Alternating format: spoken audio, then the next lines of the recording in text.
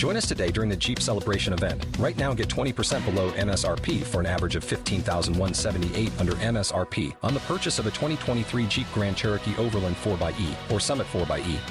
Not compatible with lease offers or with any other consumer incentive offers. $15,178 average based on 20% below average MSRP from all 2023 Grand Cherokee Overland 4xE and Summit 4xE models in dealer stock. Residency restrictions apply. Take retail delivery from dealer stock by 4/1. Jeep is a registered trademark.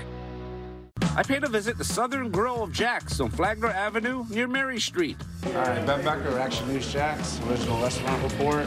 Right. State inspectors found an employee touching ready-to-eat food with their bare hands. Raw food stored over ready-to-eat food and time temperature safety violations. Everything got taken care of? Everything is, yes. Elsewhere, Renna's Pizza on Marsh Landing Parkway near JTB.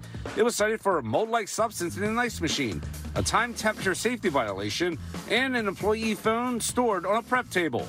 Inspectors say scramblers on Old Bay Meadows Road near Southside Boulevard had time temperature safety violations. An employee handled soiled equipment and engaged in food prep, and there was no hand washing sign at a sink.